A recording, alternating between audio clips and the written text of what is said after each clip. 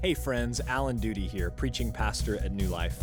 We're delighted to bring you this sermon from our Sunday gathering. For more information or to support our ministry, visit us online at newlifecs.net. Thank you, and enjoy the following message.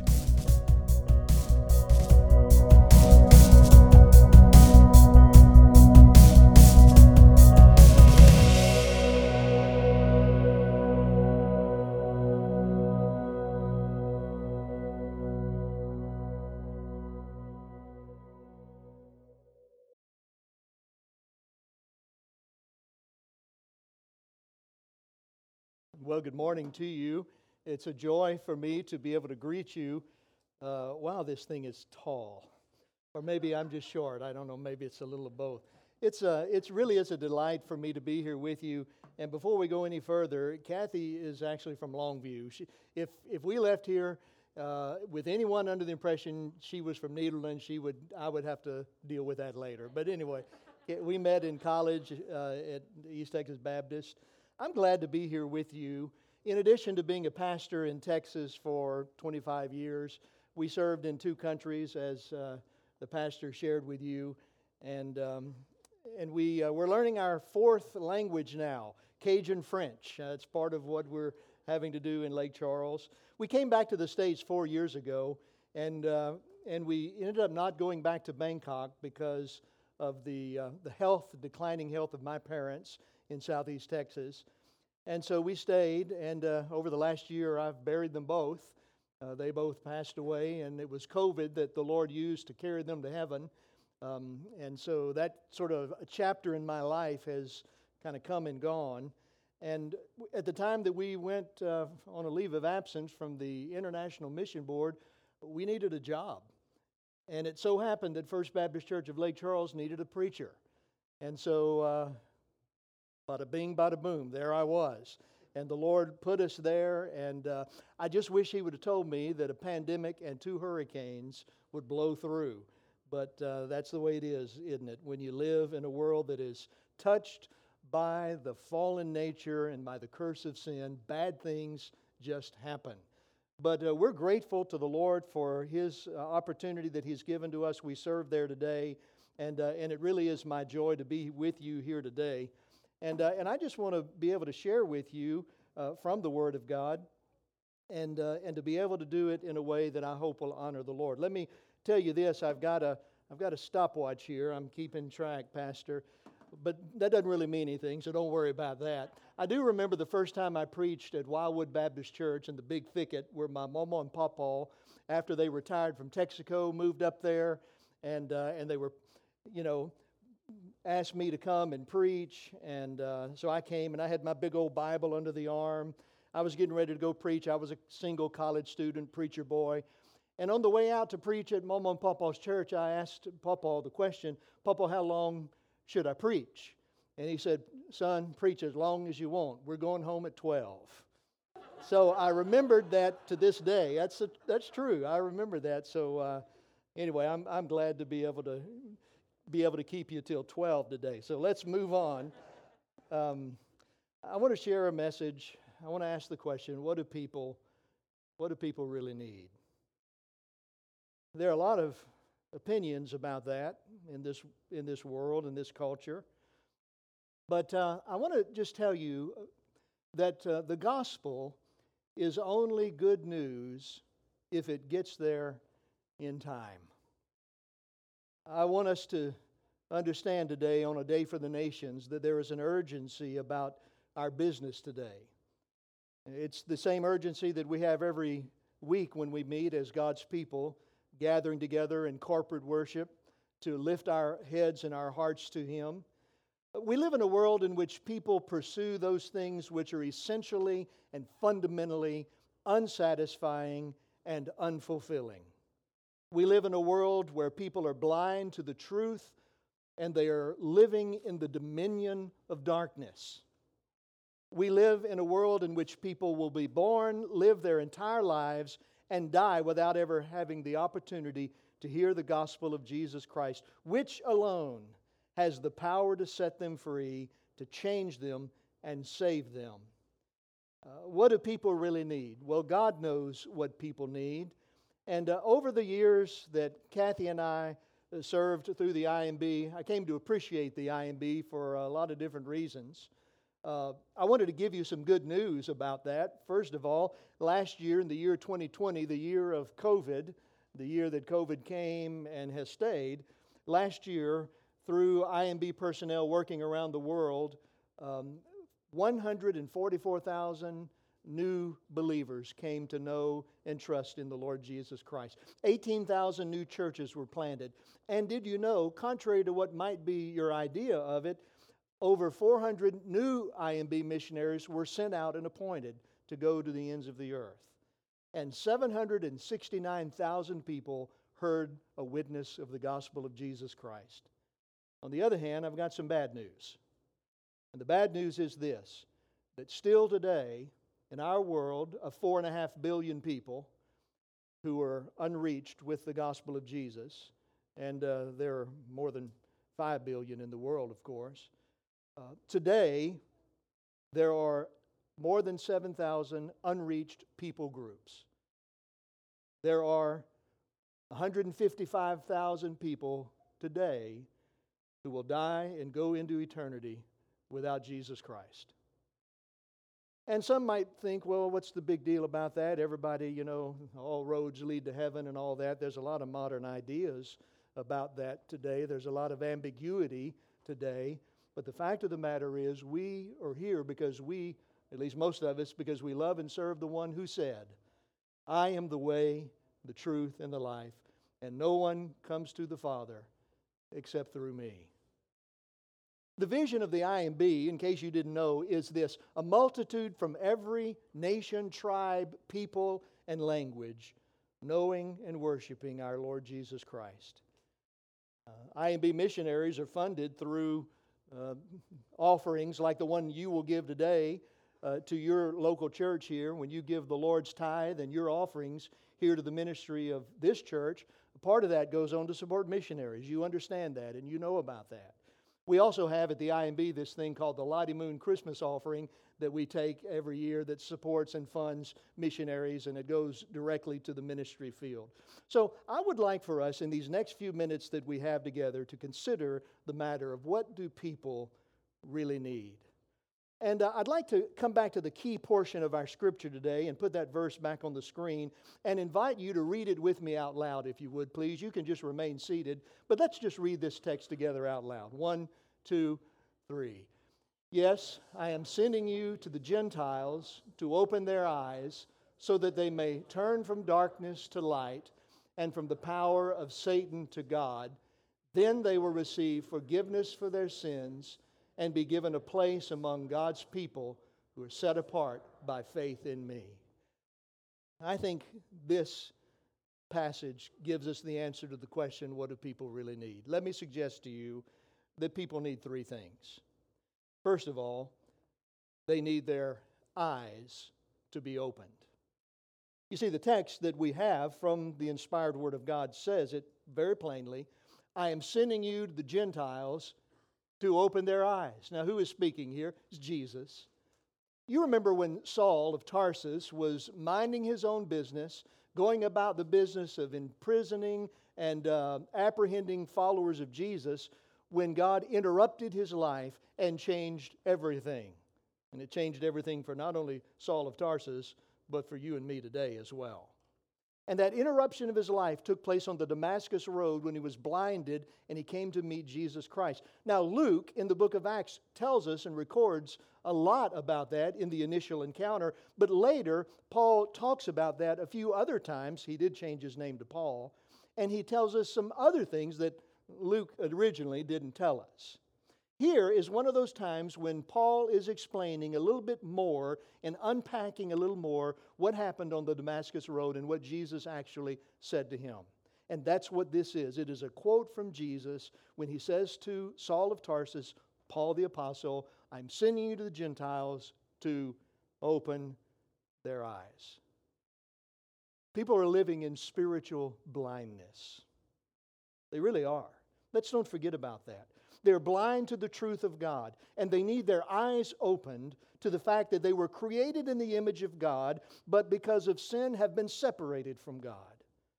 They need their eyes open to the fact that only through a relationship with Jesus Christ can they be restored to a relationship with their Creator, the one true God. They need their eyes open to the fact that life is short, death is sure, and heaven and hell are real. We served in Buddhist Thailand, where if you attend a Buddhist funeral, you will hear the words in Thai translated into English like this: dead, never to arise; asleep, never to awaken; gone, never to return. There's a hopelessness in the world today, and there is a blindness in the world today. Paul knew something about this blindness. He was blinded on the Damascus Road, and only when he was blinded were his eyes opened, and he began to see, and he had been living in this darkness and blindness all of his life until Jesus opened his eyes. Now, this blindness is a spiritual reality because we see in this verse, 2 Corinthians 4, verses 3 to 4, and even if our gospel is veiled, it is veiled to those who are perishing. In their case, the God of this world has blinded the minds of the unbelievers to keep them from seeing the light of the gospel of the glory of Christ, who is the image of God. Did you know that? Did you know that the reason, according to this verse, at least part of the reason that people are lost is because they're blinded by the enemy? So when you pray for lost people, when you pray for your lost spouse or children or friends or co-workers or parents, pray for their eyes to be open. Pray that God would open their eyes. The enemy has blinded the minds of them to keep them from seeing because he wants to drag as many people down to hell as he can. And the only way he can do that is keep them from believing. And the first step in keeping them from believing in Jesus is keep them from hearing about him and seeing who he is. People need, first of all, eyes to be opened. But not only this text tells us something else. They need their bondage to be broken. That's what he says. They need their bondage to be broken. In fact, here's what it says in the text: so they may turn from darkness to light and from the power of Satan to God. There's a spiritual bondage involved in the work and ministry of missions and the gospel of the Lord Jesus Christ. Paul continues to describe the spiritual condition of unbelievers. Not only are they blind, but they're in bondage, spiritual bondage. Now picture the chains of bondage.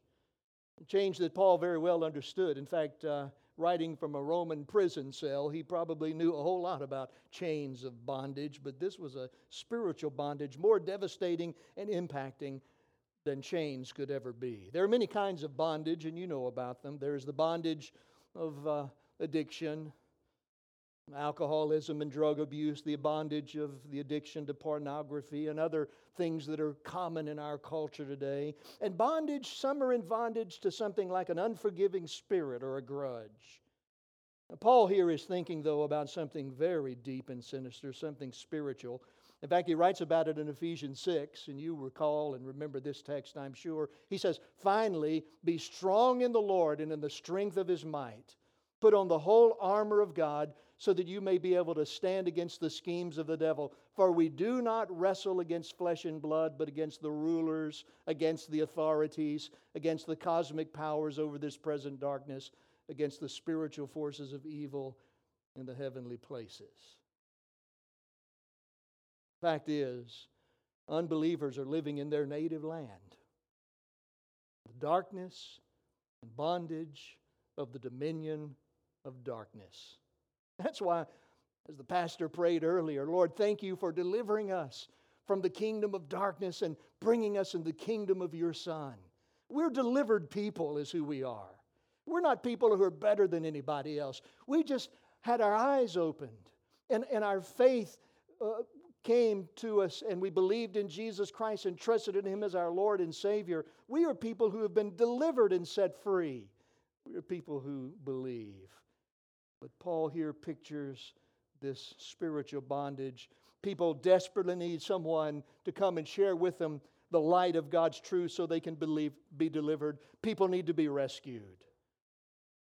And Philip in Samaria Peter and John were sent out, and Simon the sorcerer, all of these examples. And we read in Acts chapter 8, therefore repent of this wickedness and pray the Lord that if possible the intention of your hearts may be forgiven, for I see that you're in the gall of bitterness and the bondage of iniquity. That's where people live. Mem was living in darkness. In Thailand we call someone Kun Mem. I was Kun Johnny and Kun Kathy. And Kun Mem was living in darkness. I remember I was preaching in the little church there. I think the name of the church was actually New Life Church in Thai. And so I was preaching in the church. It was one of those times when I was keenly aware my Thai is horrible. And I was preaching, and at the end of the sermon, normally in a Thai church, you finish preaching, and then they close the service, and then you move the chairs, and you have lunch together right there.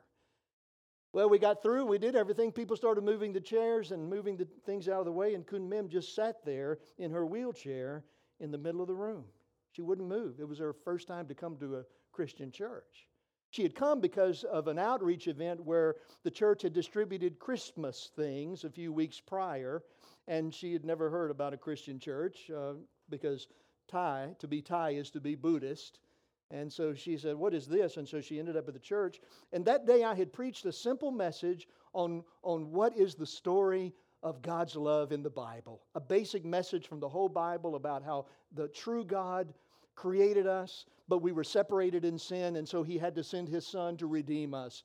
And whoever believes in Him can have eternal life. She sat there, and people were wondering, what's this lady doing? And someone went up and asked her, what are you doing? And she said, let me talk to him. And so I went up there. Keep in mind, my Thai at the time was not real good. Still not real good, but it's okay. She said, is that true? And I said, is what true? And she said, what you said today about a true God, one God who sent His Son, and people can know Him and be forgiven. I said, yes, it is true. And I had to ask for a Thai person to come and help.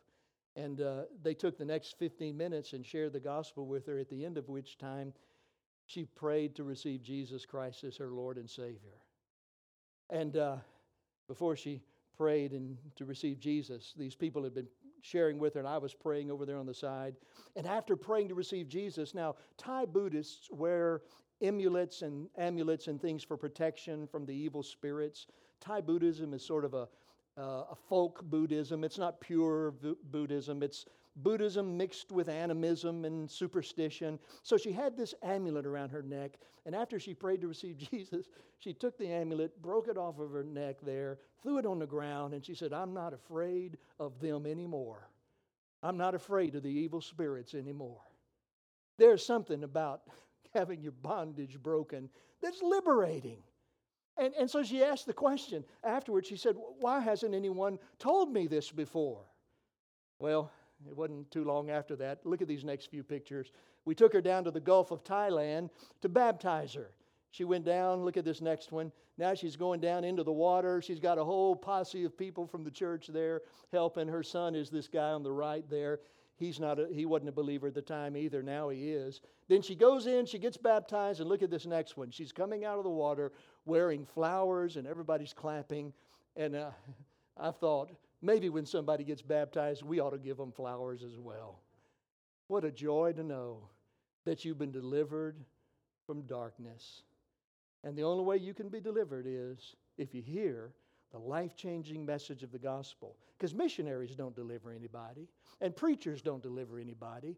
People are delivered from the dominion of darkness when the message of Jesus Christ is proclaimed. And the power is not in the preacher or the missionary or the witness. The power is in the message we proclaim. It has the power to set men free, and women like Kun Mem as well. People need their eyes to be open, their bondage to be broken, but they need a third thing. They need their sins to be forgiven.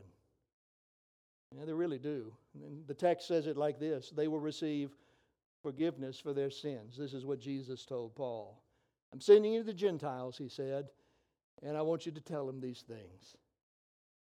See, one problem today, folks, in 2021, whether you live in College Station in Bryan, Texas, or Lake Charles, Louisiana, or Bangkok, Thailand, one problem today is people are being told that they're basically good.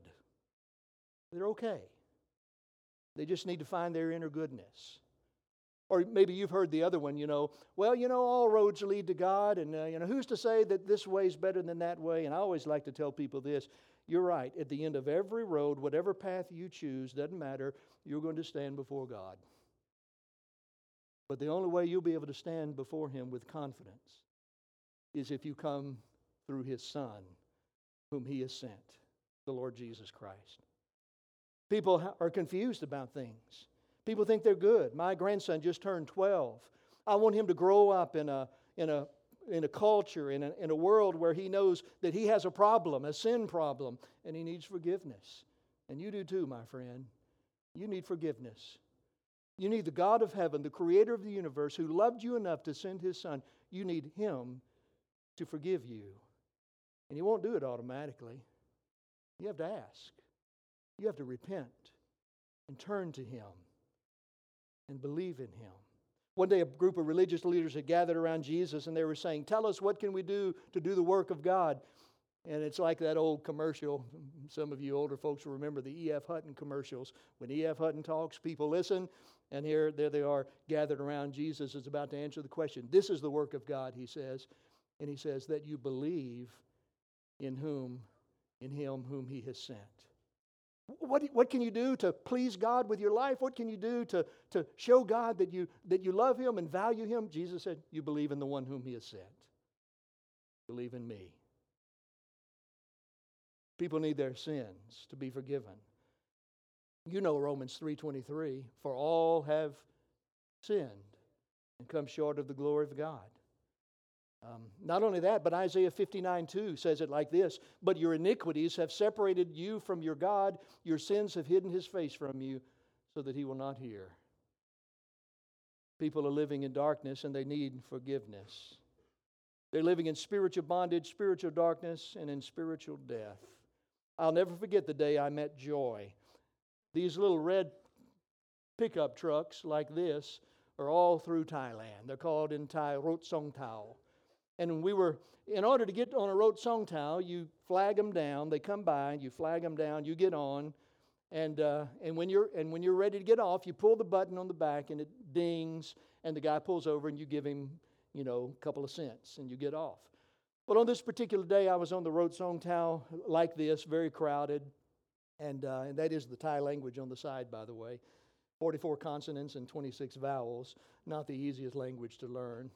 Anyway, so I was on this, and we stopped at this one particular stop, and everybody got off except me and Joy. And I never would that happen. So I just, I'm dumb, but I'm not stupid, and so I figured this may be a chance that the Lord has given me to speak to this girl. But I realized sort of a quandary here. It might not look the best if an older white guy in Thailand talks to a young college student. So I introduced myself and my wife. She wasn't with me, but I said, my wife and I live here, and can I ask you a question? Would you like to study English sometime? And she was real shy about it, and I said, all right, what am I going to do? Because we're about to stop, and there are people waiting to get on, and this conversation is about to end, I'm sure. And I think quickly, what can I do? So I said, here is my wife's phone number. Give her a call if you'd like to talk with us about studying English, and we'd love to meet you. Well, as soon as we stopped, the thing filled up, and I couldn't even see her anymore because of all the people standing in the middle of the aisles and all of that. Well, the long story made a little bit shorter. Joy ended up calling, setting up an appointment, came to our house, got to meet Kathy, and it so happened that night we had a group of Christian Thai students who were there. We introduced her to them. They shared the gospel. And look at this next picture, if you would, here. This is Joy on the left, the bottom left. That's my wife there in the middle. And then on the right here is Dok Mai, who was our Thai evangelism partner. She shared with Joy the message of the gospel. Joy believed and gave her heart to Jesus. Our first Thai convert right there, Joy. So the question, who cares about Joy? Well, God does. God cared about her. And then I got to thinking about this. Joy's parents, Joy's grandparents, her great-grandparents, her great-great-grandparents, and as far back as she could remember, were all Buddhists. They lived their whole lives in darkness, and they died in darkness. But one day, an old white man sitting on a road-sown towel that emptied miraculously met Joy and invited her to a relationship that led to her hearing about the one who could break her bondage. It's too late for Joy's parents and grandparents. Too late for her great-grandparents and great-great-grandparents and ancestors. It's not too late for her children and her friends. But unless someone's willing to go, unless someone's willing to say, Lord, what's most important in my life is serving you and your name being praised and your fame and renown being spread to the nations. That's most important for me, Lord, because I know it's most important for you. And when God finds a man or a woman, a student like that, God says, I can use that man, woman, or student. You don't have to be an expert. You don't have to be a specialist. You just got to have a willing heart. The gospel is only good news if it gets there in time. I believe that the opportunities are all around us, right here and among the nations, to invest our lives into the one who can set men and women, boys and girls free. And He's looking for students, and He's looking for retirees, and He's looking for professors, and He's looking for pastors and ordinary people who will raise their hand and who will say, Lord, here I am. Send me. I love the passage from Isaiah where Isaiah has seen this vision, and he hears the voice of the Lord saying, whom shall I send and who will go for us? And Isaiah said, here I am. Send me. If God were to stir your heart, would you be willing for Him to use you so that Joy's children and grandchildren and her friends and people like Kun Mem can have their eyes opened, their bondage broken, and their sins forgiven? If they don't hear about Him, they can't believe in Him. If they don't believe in Him, then the gospel is not good news. Father, I pray that you will help us, men, women, boys, and girls, to obey you and your call on our lives, to go to the nations. In Jesus' name I pray, amen. If you have and find in your heart a stirring and an interest to talk more about how you might be involved in God's plan to bring fame and renown to Himself, the pastor and staff here, elders, are available to talk with you, and I would encourage you to do just that. God bless you.